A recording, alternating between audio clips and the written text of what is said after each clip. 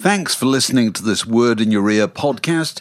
If you'd like to get early access to all our productions ad-free, priority booking for our live events, and to take part in our weekly quiz, go to patreon.com/wordinyourear for more details. Millions of people have lost weight with personalized plans from Noom. Like Evan, who can't stand salads and still lost 50 pounds.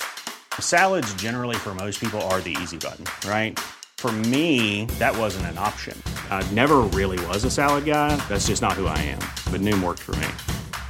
Get your personalized plan today at Noom.com. Real Noom user compensated to provide their story. In 4 weeks, the typical Noom user can expect to lose 1 to 2 pounds per week. Individual results may vary. There's never been a faster or easier way to start your weight loss journey than with PlushCare. PlushCare accepts most insurance plans and gives you online access to board-certified physicians who can prescribe FDA-approved weight loss medications like Wegovy and Zepbound for those who qualify. Take charge of your health and speak with a board-certified physician about a weight loss plan that's right for you. Get started today at plushcare.com/weight loss. That's plushcare.com/weight loss. plushcare.com/weight loss.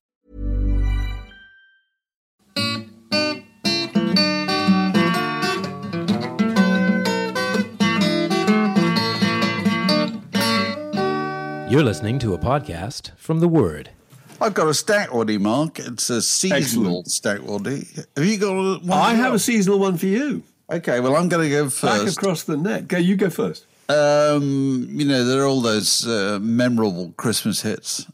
And then there are slightly less memorable Christmas hits. Oh, God, we've done the same thing. This is great. I like it. Come on. Okay, let's see if we've chosen the same stuff. Yeah. Okay, so these are, 5 actual Christmas minor scrapes in the charts. Yeah. Yes. Except one of them is the product of my imagination. Okay, it's exactly what I've done. So everyone really dull minds think No, go on. At this time of year, nobody has fresh ideas at this time of year. I mean, all radio programs, I guarantee, will still be running about features about Christmas pantomimes and things like that, won't they? Because they just do that stuff at Christmas. They do. Anyway, you have to. It's compulsory. Okay, first one is by The Goodies. Okay, Right. It's by The Goodies. It's called Father Christmas, Do Not Touch Me. Yeah. Father Christmas, Do Not Touch Me by The Goodies. Yep. The second one, you see where we're going here, is by Mr. Blobby. Remember Mr. Blobby? And this is The Blobby and the Ivy. It's pastiche on, the well-known carol. The Blobby and the Ivy by Mr. Blobby. Here we go. Number 3. My Hot Pants, with a Z at the end. Hot Pants. Give You One for Christmas. Give You One for Christmas by Hot Pants. Yeah. 2 more to go. The Cheeky Girls, always original, Have a Cheeky Christmas. See what they did there? Core brand values, they understand them. Okay, The Cheeky Girls, Have a Cheeky Christmas. And finally, much beloved duo from the TV show Minder, George Cole and Dennis Waterman, and What Are We Gonna Get Her Indoors? What are we going to get her indoors? So you and the listeners have to decide which of those 5 is not real. Father Christmas, Do Not Touch Me by The Goodies, The Blobby and the Ivy by Mr. Blobby, Give You One for Christmas by Hot Pants, Have a Cheeky Christmas by the Cheeky Girls, and What Are We Going to Get Her Indoors by George Cole and Dennis Waterman. Over to you, Mark. Okay, Ellen. to me. All right. The terrible thing is that I'm pretty sure I remember 3 of these. And they are What Are We Going to Get Her Indoors by the Minder team. I think that's real. You don't have to say. Cheeky Girls, I'm afraid to say I'm convinced that Have a Cheeky Christmas was one of their records. The Goodies, Father Christmas, Do Not Touch Me, I'm absolutely convinced too that came out. I can remember even at the time thinking that was a bit dodgy. But I think, so it's between Hot Pants and Mr. Blobby. Hot Pants, I think, would have probably put out a record like that because it promoted their name so forcibly. And I think that means that you have decided that Mr. Blobby, whether he did or he didn't, and I think in fact he didn't, should have at least had a crack at a record called The Blobby and the Ivy. That's absolutely correct. Oh, dear. Just because you thought of it and you thought that should have been. No, it's just so hard because you go through lists of old, I know, near scrapes in the charts. And you think, crikey, was there really Father Christmas Do Not Touch Me? Do Not Touch Me. Yes, there was. Not that long ago. He got a number 7 in 1974, if you're interested. Give You One for Christmas by Hot Pants. Number 64 in 2005. Have a Cheeky Christmas by the Cheeky Girls. Number 10 in 2003. And what are we going to get Indoors by George and Dennis was number 21 in 1983.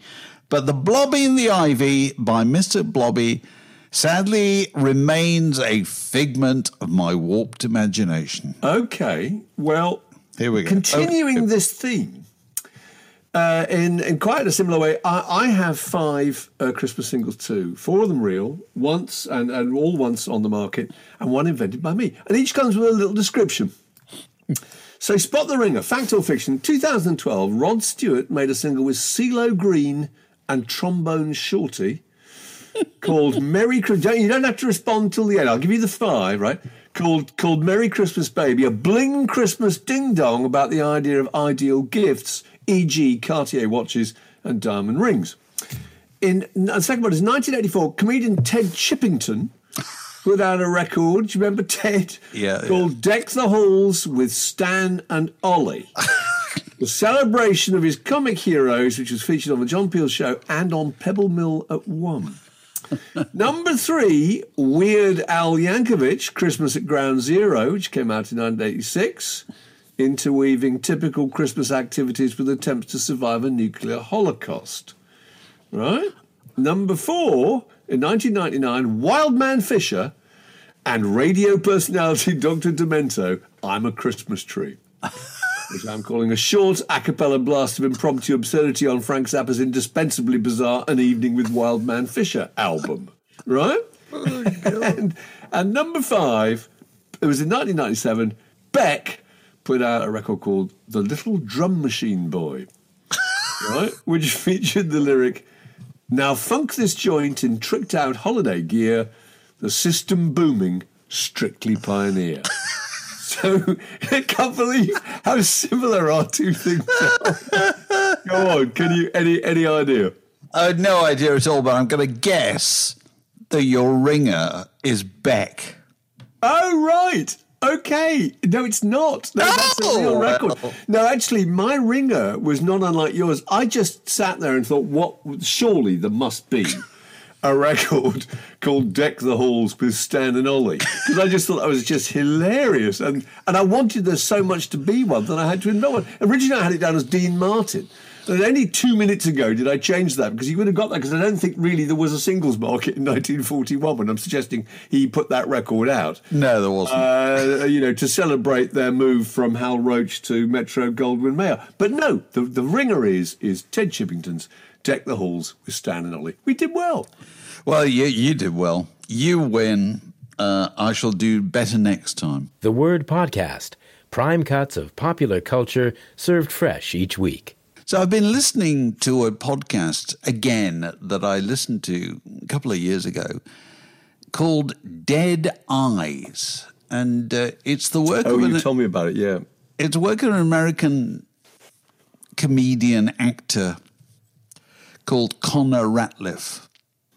And Connor, 20 or so years ago, was a drama student studying in the UK, which means he was in the UK at the time that they were casting Band of Brothers, the kind of post-Saving Private Ryan drama about D-Day landings and so forth. And one of the senior producers was Tom Hanks, who also directed a couple of them. Anyway, he's an ambitious young actor, Connor, and he auditions, and gets cast in a tiny part. It's only there in one episode or whatever. It's cast in it. But you can imagine how thrilled he would be. So he contacts everybody he knows in the world, you know, family, people he went to school with and whatever, said, I've got a part in a major TV drama. Tom Hanks is my new best pal. Guess what? Tom Hanks is in charge and so forth. And he was just beside himself with excitement. And then the agent gets in touch with him and says, they want you to go in and just meet Tom. And so he's kind of excited and also terrified. And this takes place in Hatfield, just north of London, which is the production headquarters where they're shooting this whole thing. And he goes up there and he meets Tom Hanks, you know, just in a production office, and reads the really short scene with him, really short scene.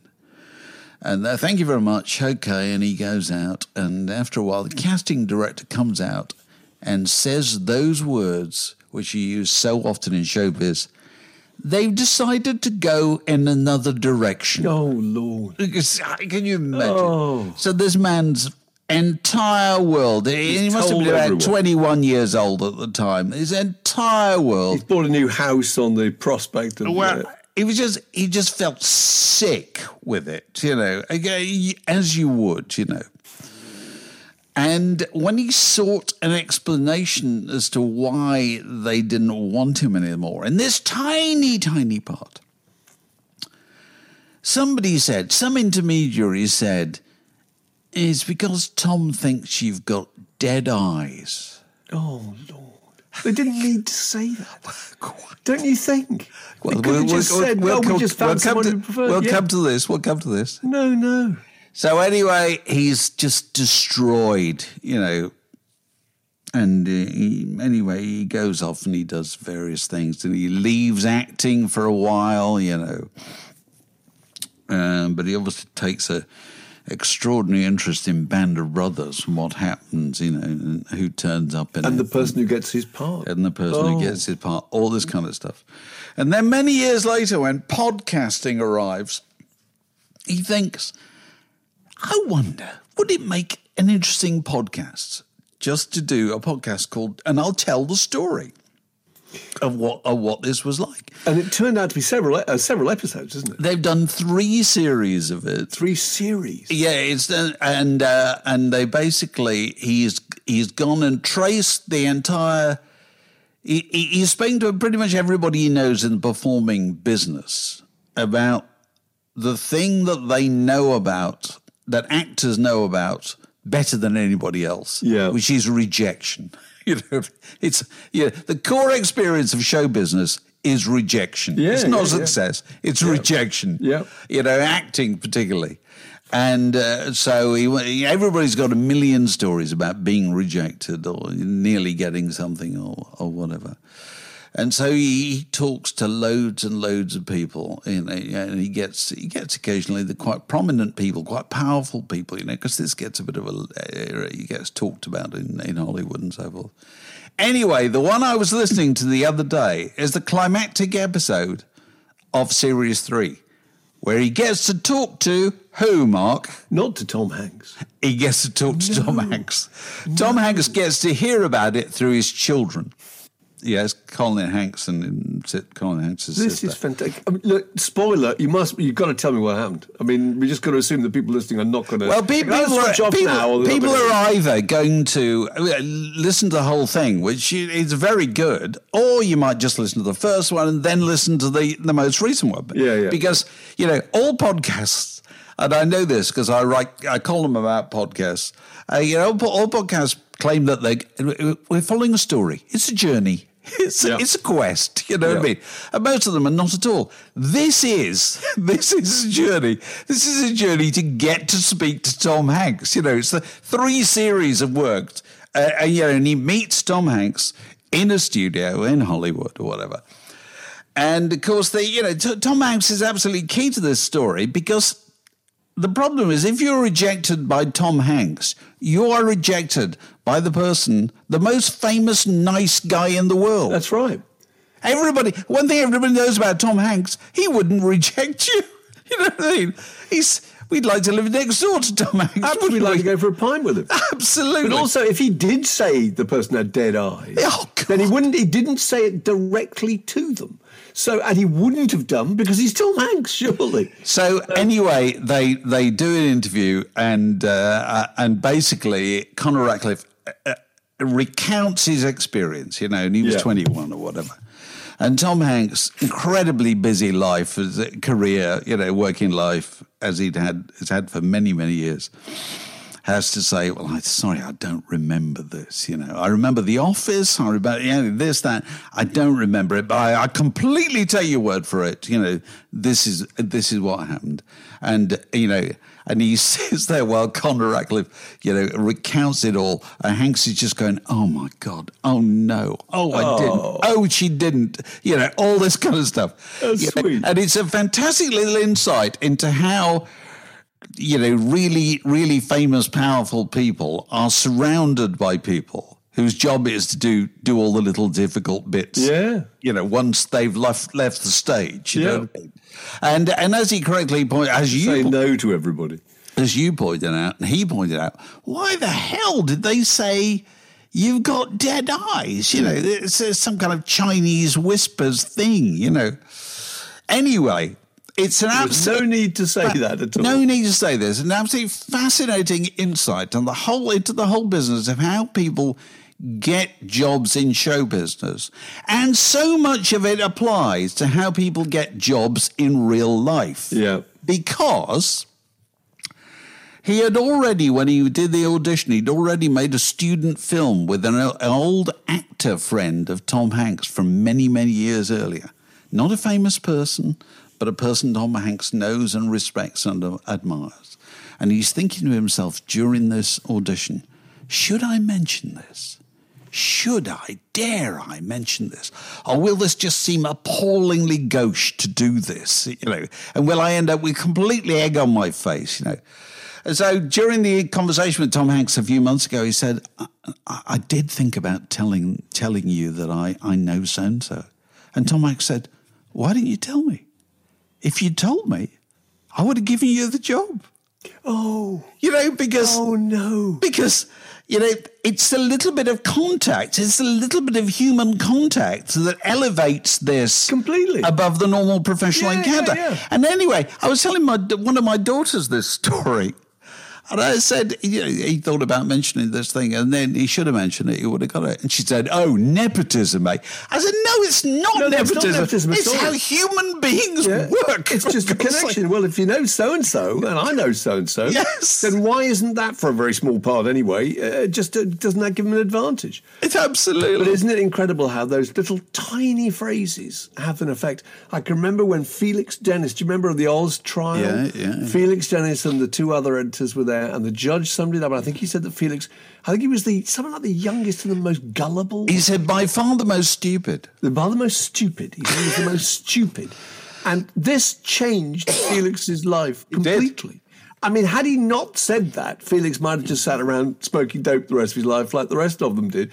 But no, he was incredibly motivated to prove this guy wrong. And he did. And he did by making an absolute fortune and being an incredibly successful businessman. Just those little tiny things that make all the difference. Most people's lives have one little sliding doors pivotal moment, don't they, where something happens that sends them off in a different But time. you see, the other irony that Tom Hanks pursued with this, he said, well, you should have mentioned this, and I would probably give you a job. But then again, we wouldn't be talking now. Yeah, exactly. Because had he given them the job, it would have just been a job, just gone off, and he wouldn't have had a 20-year quest. And he should have had more satisfaction out of this successful podcast. Probably. than the tiny little role that he got that was never followed up at all. That's why everyone was sitting there going, well, what are you going to do next? Christ, who are you going to work with after Tom Hanks? That's a great story. So if you're looking for, I know Christmas, is people have a break from the normal habits and so forth, and so if you're doing more dog walking than normal, and we can't entirely really satisfy your podcasting needs, you know, and you, particularly if you're in any branch of show business, I do recommend having a listen to Dead Eyes, and you can listen to all 30 episodes or whatever, or you could just listen to the first and last. The first and last. First and last. Now you know what's going to happen. You can fill in the gaps. But it's still, you know, really worth hearing. This is a junction in the word podcast. It separates that bit from this next bit. We did this Word in Your Attic the other day with an old pal of ours who was head of press at Epic and was Michael Jackson's PR, Jonathan Morris. And there was a bit in it which we both noticed where he had a photograph of himself looking fantastic, actually, wearing a pair of elephant cords. To me, I'm going to interrupt you a second. Jonathan had the most fantastic photographs of every stage of his career. Yeah, he did. Climaxing with a picture of with Michael Jackson and Nelson Mandela. I know, it's phenomenal. I mean, he appeared to have, being a press officer, I think in his professional life, there was always a photographer to hand. Yeah, there was. So he could always say, you, quick, get this, you know. Anyway, sorry. No, it's just a great photograph, and he looks really, really good. And I think, as you said, it's his kind of his Paul Jones, or more specifically, his Mike Darbo phase, you know. And it just made me think about, I suppose, broadly about things that rock made us wear. I mean, I don't know if you, because I've got some terrible confessions. Did you have South Sea Bubble loons? You see, I'm going to go into a little bit of detail on this. Is it fair to say that rock made you wear the loon, or did just loons were there and rock loons wore were there, them? but in my case, there were certain people, in that case Edgar Broughton Band, and they were wearing them, and I thought, that looks good. You know, it's like denim shirts with 3 pearl studs on the cuffs and tie-dyed shirts, T-shirts. That was a Grateful Dead thing, you know. The greatcoat. Oh, my God, We'll come on to the greatcoat in a minute. There was cowboy boots. I remember buying a pair of cowboy boots because I think the Flying Burritos, and I think the Allman Brothers had these kind of old cowboy boots. Hoop neck T-shirt with flared sleeves. Mike Oldfield. I had one very briefly. I'm sorry, I did. I'm going to go further there. It's scoop neck and bell sleeves. Bell sleeves. Right. So you look like a kind of minor character from the first series of Black. Yeah. It was scoop neck and bell sleeves. You're right. You look like the village idiot in an early episode of Robin Hood, The Adventures of Robin Hood in the 1950s. That's true. You couldn't look cool in those things at all. No, you're right. My worst moment was a brief time I was at the NME and I bought a pair of fake leather black plastic trousers. I think it's Clem Burke. Clem Burke wearing a pair in the Crucial press office. Plastic trousers. Oh, yeah, and I had about plastic trousers. That. Dreadful. But no, the bit I remember so fondly was the greatcoat, because he talked about having the greatcoat, and there were certain bands that were kind of greatcoat bands, don't you think? Let's Rory just say a bit of background on the greatcoat, because the greatcoat was the absolute if you went to college, university in the late 60s, early 70s, you had a greatcoat. Yeah. You just did. It's compulsory. You had a greatcoat which you purchased either at Millet's or whatever your Salvation Army store was. Yeah, but I don't know, possibly. Yeah, they were just. Yeah. I mean, and I think they cost probably about £3, and they were the sort of things that looked as if people had worn them on the bridge of ships in the Arctic convoy in the Second World War. Yeah, and they were big double-breasted things with brass buttons on them. Brass buttons, double-breasted, and kind of collars that were ideal for putting up. So you described a very kind of crisp silhouette, didn't you? If you were entering a room, and everybody kind of young and hairy looked good in them. They did. It was as simple as that. That's why everybody wore them. Really, they were cheap. And if you were young and thin, and everybody was young and thin in those days, because fatness was not invented. Hadn't been invented. Obesity came along many years later. And absolutely everybody looked good. And you used to look at pictures of, as you said, Edgar Broughton and who else? I mean, Free. I seem to remember Free was a great coat. Andy Fraser and Paul Kossoff in Medicine Global Village Trucking Company. Absolutely. Stray. I think a classic one is Groundhogs, actually. Yes. Very, very, very, very. But you used to look Nick at Drake, them. even, actually. Probably. Yeah. You used to look at them and think, they're dressing just the same as I am. Yeah. And now it's possible that theirs was a kind of Kensington Market, slightly better quality version of the same thing. But it looked the same as it looked, on students. And I was looking through my old pictures, and I found a picture of me wearing exactly that greatcoat in a laundrette. You're in a laundrette, aren't you? Yeah. I'm in a Looking laundrette with extraordinary foresight. I'm reading a copy of the New Musical Express, and many years later, all these years later, what is it, 50, whatever. I'm going to look up. I can look up that issue, and I looked it up this morning, and it's the February the 8th, 1969 edition of the New Musical Express with an advert for Cilla Black's new single on the front. Yeah. And I was looking at it, and because I found a PDF of it, and I was God bless the internet, and I was looking in the news pages, and it was he had some stuff about the Beatles, and they said, and only last week they disturbed lunchtime commuters or whatever in Savile Row by playing a concert. And I'm thinking, my God, that's the window of time. Yeah, you know what I mean? And so you can go back and look. January, wasn't it? There was a bit where they mentioned Alan Klein, because you said it to me, and I've just had a quick flick through. It's fantastic. But where Alan Klein has been brought in to help the Beatles. He's going to start some business arrangement with them, But there's a story that really I thought was amazing, which is Klaus Voormann of Manfred Mann is quoted. Did you see that one?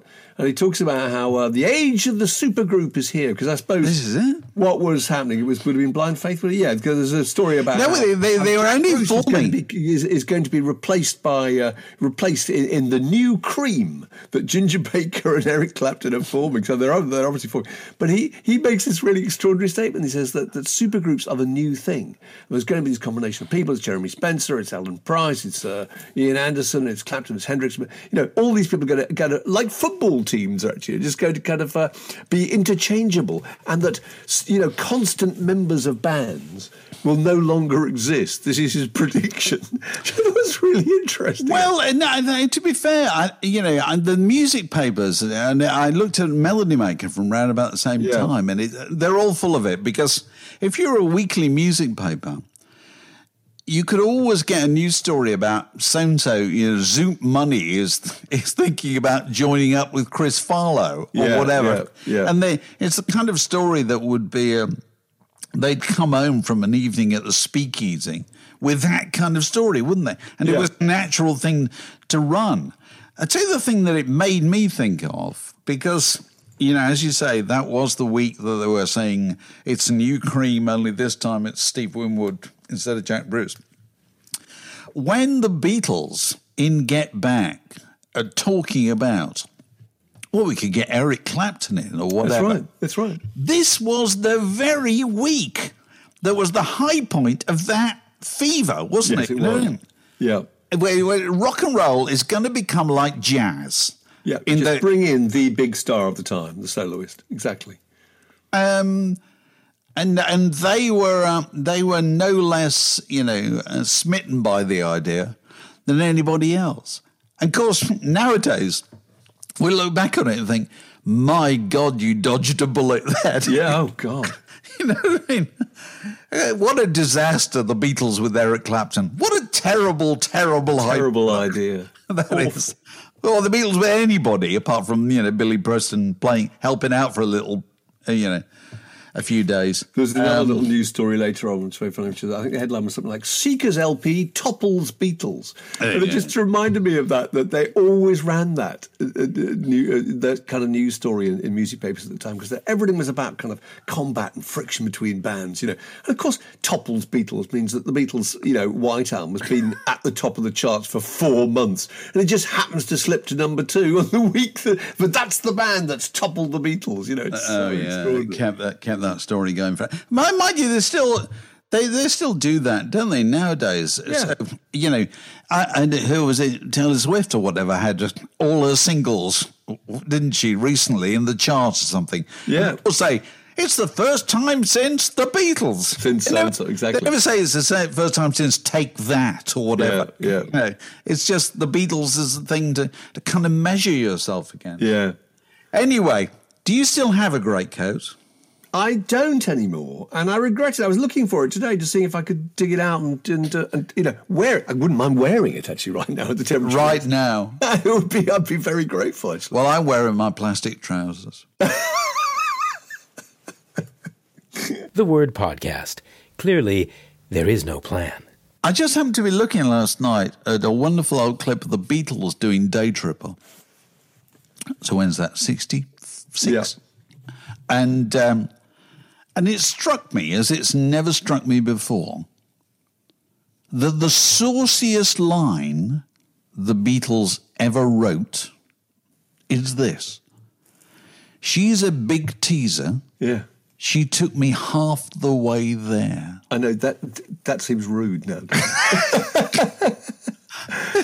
As does the expression "ticket to ride," of course, which I don't know if we can even discuss on a family podcast what that means, but it involves ladies of the night and I think medical checkups. But anyway, no, I mean it's a very saucy line. Isn't it? It is. I mean, there are people who say it was originally, or in one version, she's a prick teaser. Yeah, she took me half the way there. Yeah, but regardless of that she took me half the way there is the most brilliantly descriptive account of the mechanics of male sexual arousal It is. that you can possibly imagine, isn't it? And, at the age of... I was 15, 16 when it came out, and I just thought, it's a catchy tune. And all these years now, I think, God, what? How did they get away with that? How could they have got it out? I know, it's extraordinary, isn't it? How could they have got it out? But no. Oh, God. Oh, Lord. So anyway, that's my nomination for the Beatles' rudest line. If you know better, get in touch and let us know. You went to a gig.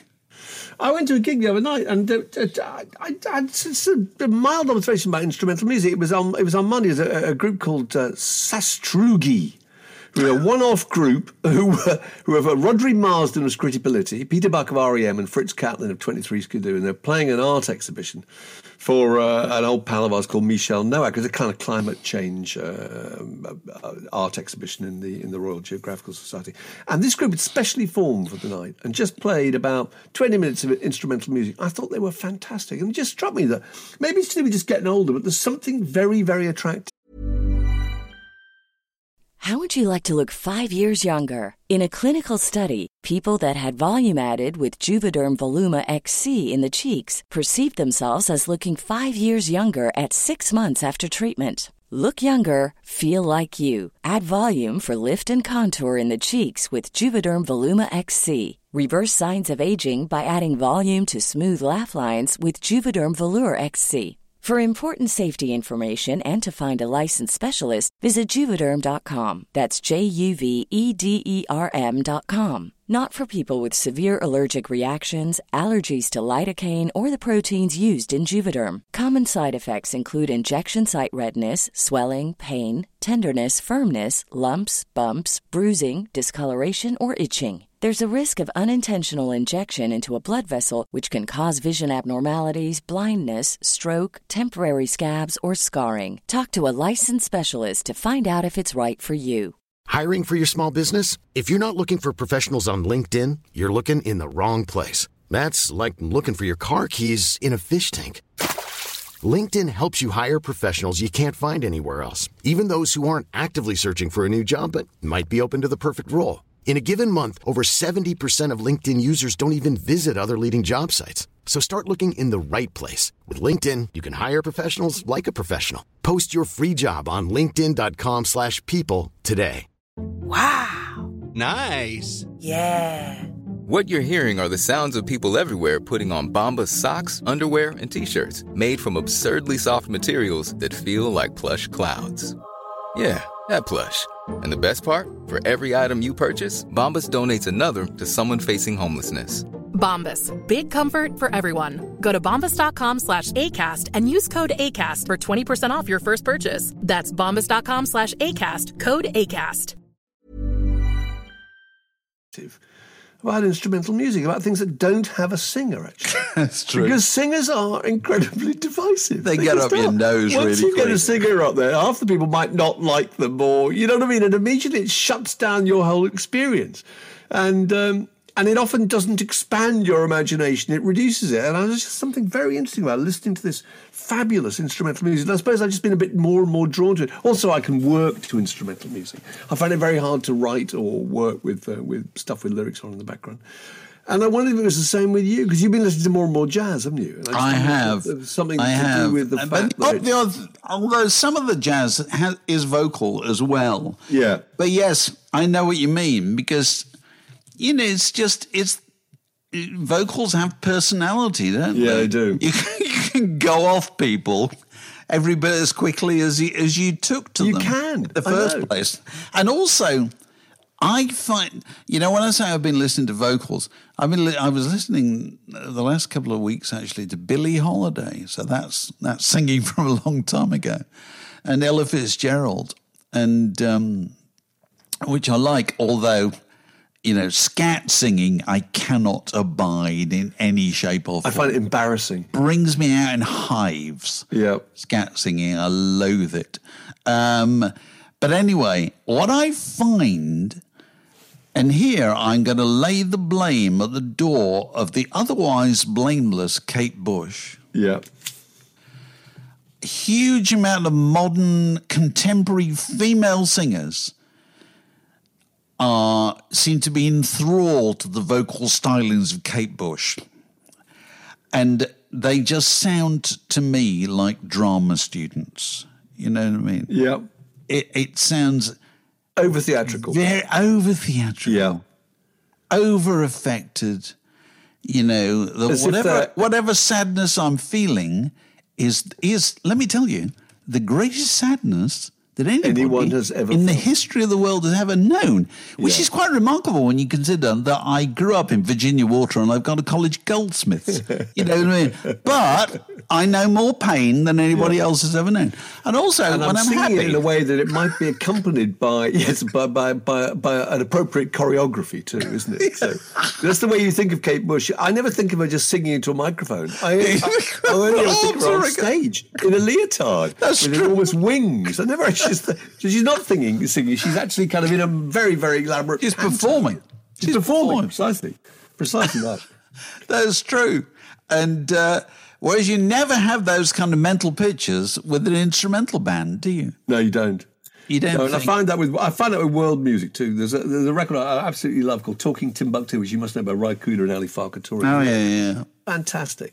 And I mean, a lot of that's instrumental, but the bits that aren't, the vocals are in a language that I don't understand, and I find that immensely relaxing. It's a good thing, isn't because it? Because I'm not involved in the lyric. It's just the voice is like another instrument, and that's While you mentioned Ry Cooder, I've been meaning to say this for weeks actually. Have you heard Ry Cooder's son's record? No. Do we say Joaquin Cooder? Joaquin Cooder, that's right, yeah. Who has worked with his father for years. Yeah. As kind of percussionist, producer. I think he's a really important presence, actually. Yeah. In that Ry Cooder sound. Anyway, he's made a solo record. I can't remember the title of it, but it's all songs by Uncle Dave Macon, the kind of country music, old time music fiddler. Not that you never know the record, but it's really good and really entertaining and really easy to listen to. And you can't help but think this is better because he didn't write it. You know what I mean? Yeah, so possibly. You're taking a dozen songs that were done by somebody back in the 30s and 40s, and they've stood the test of time, and I don't know them. So they're fresh to me. Whereas had they been quarried from his imagination, it's very unlikely they would have had the same charm to them at all. Anyway, so if you're a Ry Cooder fan, you probably found it already. But if you're not, it's definitely worth investigating. The Word Podcast, walking the digital dog since 2007. I read a thing this week that stuck in my head, and I can't even remember where I read it. But anyway, here's the point. These days, no two of us are on the same stream. Okay?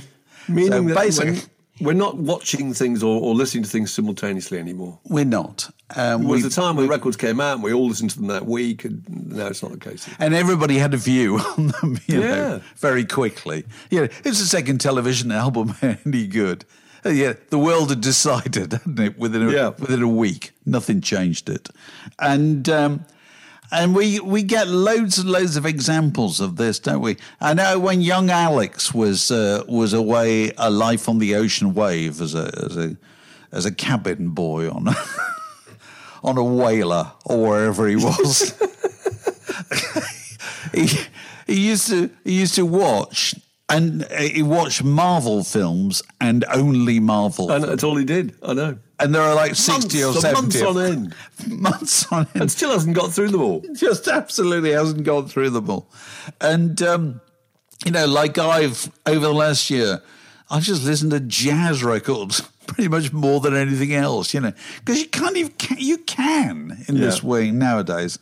And, who cares about what came out this week, apart from the people who put it out this week? Yeah. Because if you don't hear it this week, well, you're going to get around to hearing it eventually, probably at the point that you're, more amenable to it than you would be if you rushed around this week. But if you listen to me, I'm looking at my two sons, they just went through all sorts of stuff. They discovered Joni Mitchell, the Cocteau Twins, and Nick Cave, and the Pogues, and various people.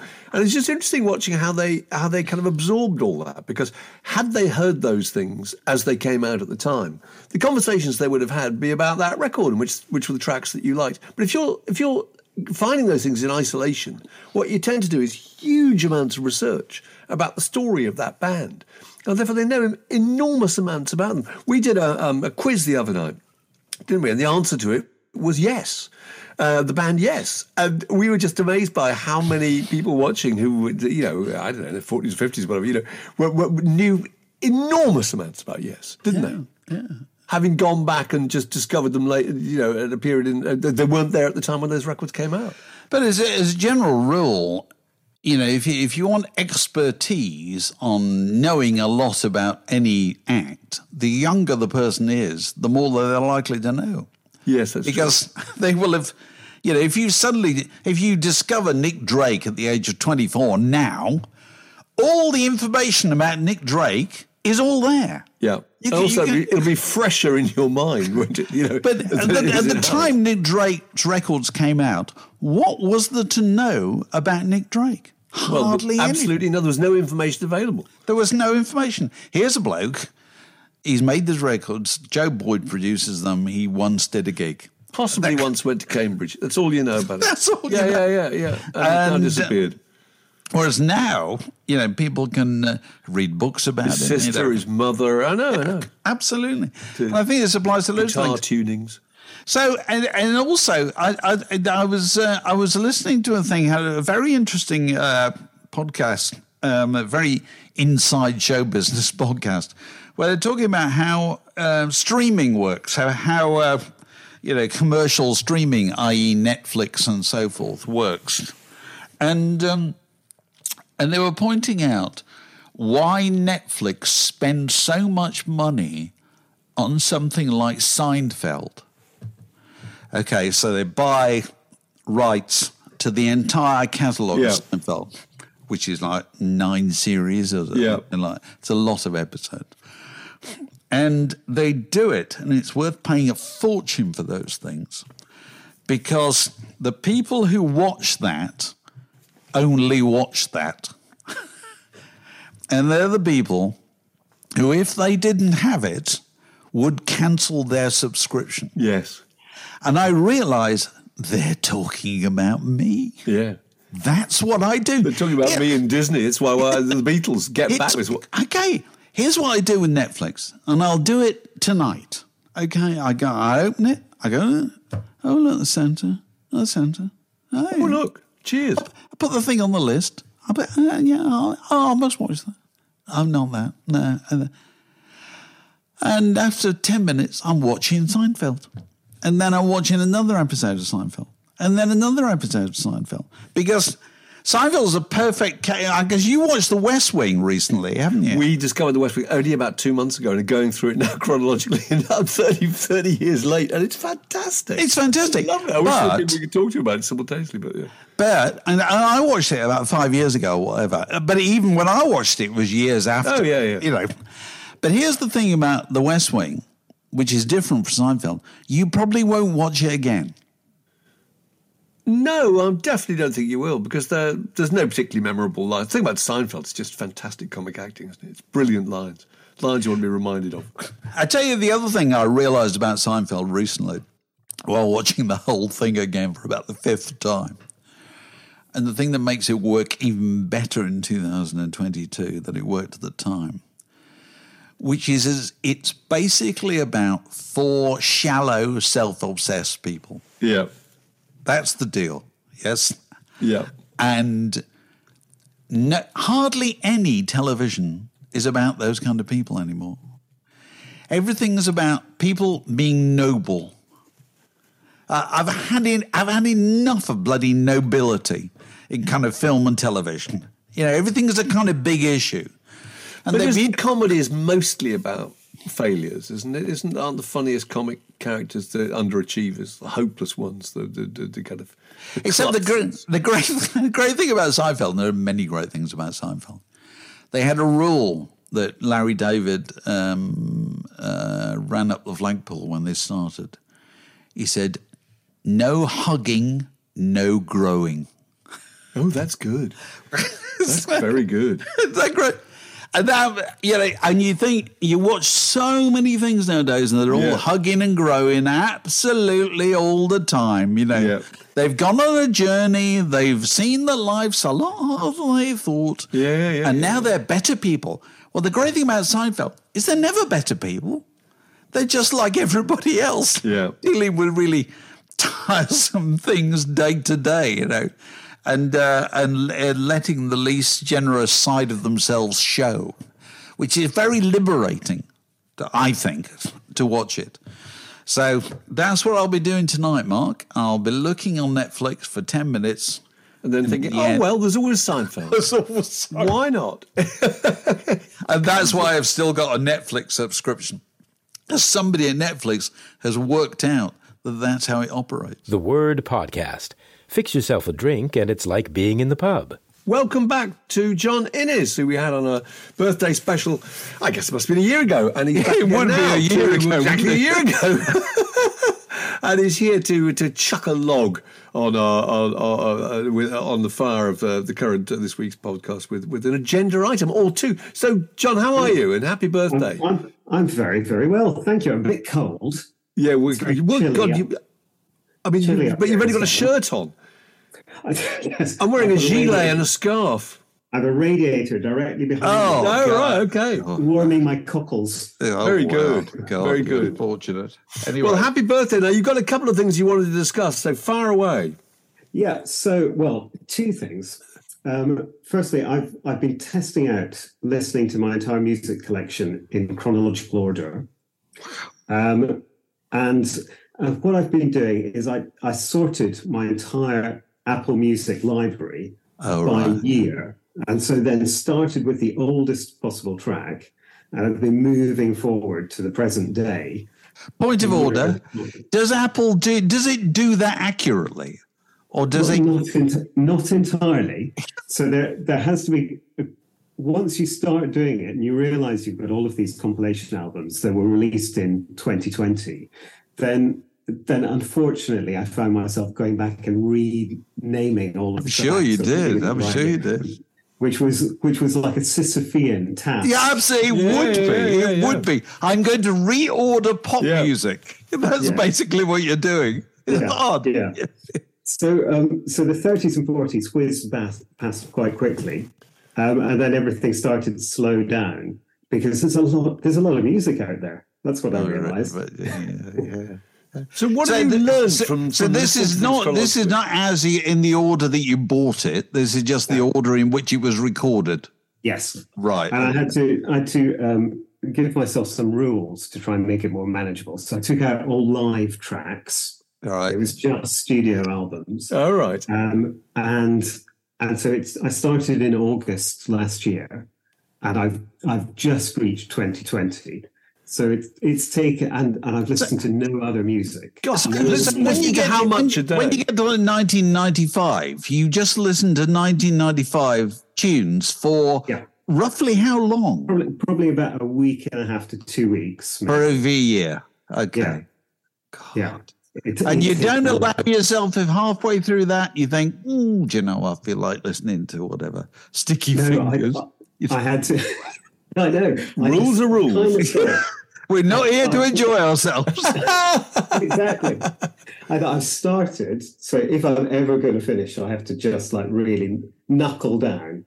And so there's a few things I've learned while doing it. So firstly, almost without exception, there's never a good track on a deluxe edition above what was originally released. You know, it tends to be all filler. There's a couple of exceptions, you know, where you really like somebody, you really want to hear the sort of evolution of a song. That's really interesting. But actually, you know, when you've got, I think I saw an advert the other week for Wilco's Foxtrot album with 82 additional tracks. No! Oh, nobody needs to hear those. Not more. I was just looking at a thing just earlier today. I love Hot Rats, Frank Zappa's Hot Rats. And I'm always looking for something that should have been on Hot Rats. And I found 6 CDs of them. And you come to the conclusion, no, Hot Rats is perfect. It's perfect because they're not on it. That's always the same, though, isn't it? You get used to something and you can't imagine it any other way. Yeah. And actually, you often find that really all of that additional stuff, it's okay. It's all fine. It's nice, but it's never going to sort of win your heart. No, it's not. It's not. What else have you learned? This is very interesting. Any other things? So no, get rid of all. In fact, we could have a rule. Let's in the future no deluxe. Release an album that has a deluxe edition. You also find that when you sort of think of a band, you sort of put them into a slot of they're a 60s band or they're a 70s band. But actually, when you listen to everything, you see things merging together. You know, the Who overlap with the Beatles and the Stones, and the Kinks are around the same time, and lots of people sort of turn up much earlier than you sort of think they would. So Cliff Richard in 1958 suddenly sort of hooves into view. You see this sort of crossover and things influencing other things, and then you also get those sort of really sudden changes. So, you know, from the early 70s to prog rock to punk to new wave to 80s, it goes really quickly. There's really big sort of quick changes of music. And I think this is possibly because I'm over 50, that anything in the last 20 years, it doesn't sound like there's a lot of variation, but that's probably only because the things I'm listening to maybe don't have as much variation as in the sort of normal charts. So it's been fun.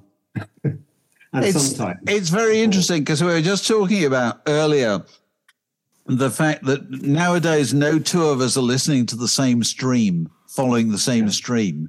So, you know, so we all have access to all the same music and we use it in the way that suits us.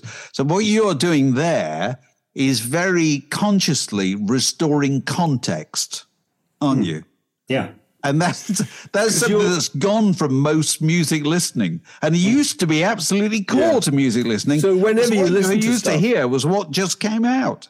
And when you're listening to stuff, you're just reactivating that particular time, aren't you? And all things that were going on in your life at that time and in the world at that time. And also seeing everything as a progression, as a development from each other. That music can influence that, which is really interesting, I think. If anybody's looking for something to do over the Christmas period, there you go. John Innes has now got a piece of software that will sort out your record collection in chronological order. I'll do it myself for a fee. The other thing that I've learned is that it's okay to let some artists go. So somebody that you've really liked, and you keep on adding those. Give us an example. Come on, I want to know. Come on, that's good. Okay, so let me think. We've been seeing each other too long. It's not you, it's me. Yeah. It tends to be lots of sort of smaller bands who had one or two really good albums. But you can't. And then, there was a really good album by a band called Get Cape, Wear Cape, Fly. Oh, I remember that. Right. And their first album's great. Yeah. And I've added sort of 4 or 5 past then. I don't need to listen to them. No, you don't. 5 Get Cape, Wear Cape, Fly albums you do not need. No world needs that. One track. And there are some people I think I'll always stay with. So I'll keep buying Randy Newman's albums. I'll keep buying Loudon Wainwright. I'll keep probably buying Rufus Wainwright and all those. But yeah, there's lots of others where it's made me think. I don't need to click the add to library button. No, you don't. That is absolutely true. If Van Morrison, I don't need the Van Morrison albums. They're only going to make me angry. Yeah. Yeah, well, the more recent ones, that may well be the case. Although, to be fair to Van and to anybody else, I do go through long periods where I think, I don't want to hear any Van Morrison made in the 80s or 90s or whatever. And then you think, no, okay, I'll play one. And then you think, I like this, actually. Oh, I've got another one. I've got, because you've got a long relationship with these people, haven't you? So you've got a long period when you're on the outs with them, and then you might you might fall in, make friends again, mightn't you? And the old ones also, you don't associate him with the character that he's become, which has been slightly off-putting, I think. Makes it hard to listen to the recent stuff. Yeah, yeah. You were also wondering, I think, about humorous songwriters.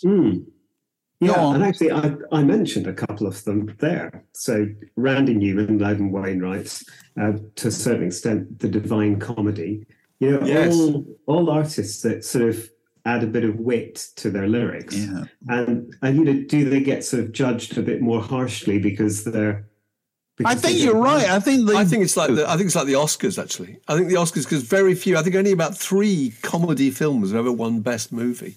People have won individual Oscars for their performances, but comedy films are simply not rated in the same way. They're considered to be slightly insubstantial, and they haven't got the resonance, and they haven't got the kind of the momentum. Well, it's not about your personal pain, is it? That's right. The thing. And, it's quite interesting. If you think about Loudon Wainwright and Randy Newman and Divine Comedy, as you say, they clearly write songs about things that aren't their own lives. Although, sometimes they write about their own lives. Well, a lot of the time, Randy Newman or Loudon Wainwright, well, here's an idea. It's like an idea for a short story. I saw a guy in a cafe and I saw him do this, and that's interesting. And there's always a critical tendency to think that's a bit superficial, which is nonsense. It's complete nonsense. Whereas anything that I drag from the pit of my being is somehow absolutely fine because of my personal pain. And it's also much harder to write those fictions, to invent complete set of characters and events that never happened, and to hone that into some kind of comic shape, than it is to just dredge up some kind of emotion you had when somebody left you 2 years ago. But it's funny, the Randy Newman case. I was thinking about him, and Randy Newman kind of gets away with it more than most of those performers he talked about, because he's got a kind of bluesy. There's a bluesy vibe off Van Morrison. Off Randy Newman, sorry. In the sense that it just feels slightly downbeat. Yeah. And the thing about pop music, young fella, my lad, the thing about pop music is it has to be built for 2 kinds of listening, doesn't it? It has to be built for kind of close attention listening and background listening. Yeah. And actually, then the background listening is more important, probably, than the close attention. And Randy Newman's interesting. So that sort of idea of writing songs in characters and writing ironic songs, writing songs in the voice of somebody who's actually a horrible human being or a slave trader. Some of those out of the songs on Sail Away. Last time I saw him, which was probably about 5 years ago, he discussed, well, I'm going to sing this song. And I have to warn you. It's in character, and it's got some words that you may not like. But I've decided, it's social commentary. It's telling you, what you should be, avoid these sort of, terrible ways of looking at the world. I wonder if he would still sing some of them. I think some now might be. No, I'm sure. Well, there's the risk that somebody might misunderstand them and start some kind of social media thing about it. But the whole point about, art of any kind is we should misunderstand it. Because is anybody going to write down for me what T.S. Eliot's The Wasteland means? I don't think they're going to do it. The whole thing about these things is they're ambiguous. They're kind of on the edge, And I think Randy Newman is a brilliant case because he's the kind of poet of the unworthy thought, isn't he? The thing that drifts up. Yes. You find yourself thinking. Yeah. It's funny, we're only just talking about Seinfeld just before you came on, John, and it's very similar. Seinfeld's full of stuff that you read. Did I just say that out loud? And when Randy Newman used to do those songs back in the day, he just did them. And he wouldn't have to tell you anything about them beforehand. And people just grimaced. There's a great story in I think I've got one of the box sets of Randy Newman. He gives a bit of commentary about each of the songs. He talks about short people, which it's a sort of, if anybody doesn't know it, it's essentially about racism. So it's sort of casting short people as any kind of under minority group. And he talks about how when he originally started singing it, the short people of America started sort of protesting outside these gigs. And he says, they couldn't see that it was an allegory. Maybe I was right about the little buggers all around.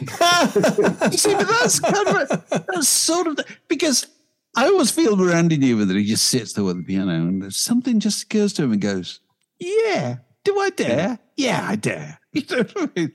And that's the great appeal of Randy Newman. If everything was absolutely clear, you wouldn't have the appeal at all. He'd be like Al Stewart. I don't want to know where he stands. It's a complicated world, isn't it? People think all kinds of things that they didn't ought to think. But I think you're right in saying that that those people who are known for the kind of story songs do not get the respect. Although maybe they will now, John. Just as a consequence of your being our guest on your birthday. Is it today? It was last week. Oh, right. Okay. So right. A week into my elder years. All right. So it'll merge into Christmas, 2 weeks of festivities and all that. Lovely to talk to you. The Word Podcast, one of the few things you really need in life. So, Alex, when you're singing songs where either of them as a member of the Beatles or in your own right, do you ever have any difficulty remembering the lyrics? No. Sometimes.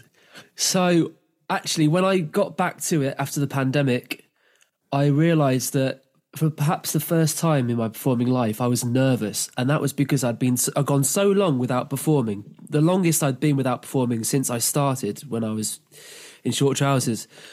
I was worried about remembering everything I had to perform. And what I found that I was missing out lyrics. But what I figured was the less I thought about it, the more they just... This is it. It's like what they say about sport. They always say, don't think, concentrate.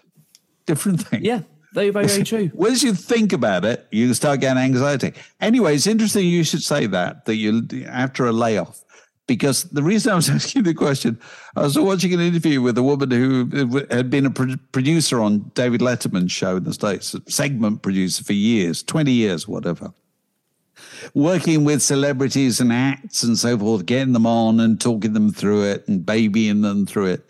And it took them years, but they managed to get the reunion of Sonny and Cher. And Sonny and Cher had once been America's favorite couple, used a massive, high-rating TV show for absolutely years. They were a married couple, then they weren't. And anyway, they got them back together again on the show.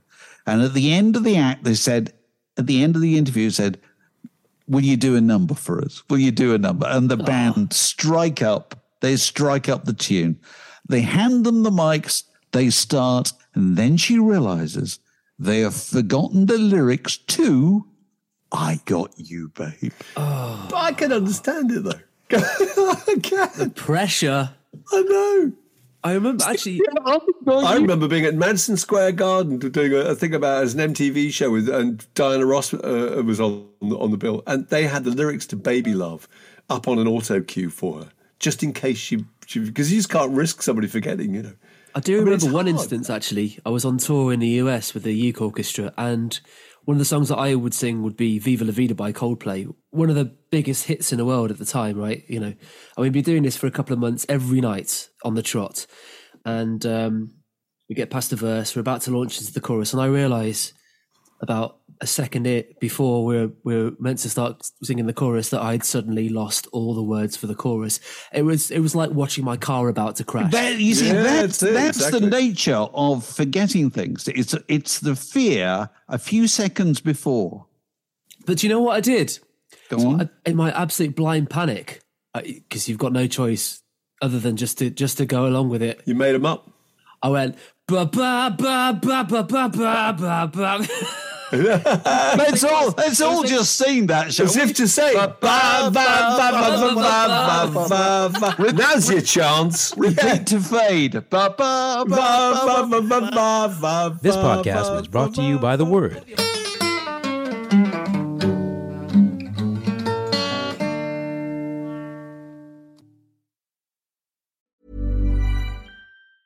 Mom deserves the best, and there's no better place to shop for Mother's Day than Whole Foods Market. They're your destination for unbeatable savings, from premium gifts to show-stopping flowers and irresistible desserts. Start by saving 33% with Prime on all body care and candles. Then get a 15-stem bunch of tulips for just $9.99 each with Prime. Round out Mom's menu with festive rosé, irresistible berry chantilly cake, and more special treats. Come celebrate Mother's Day at Whole Foods Market.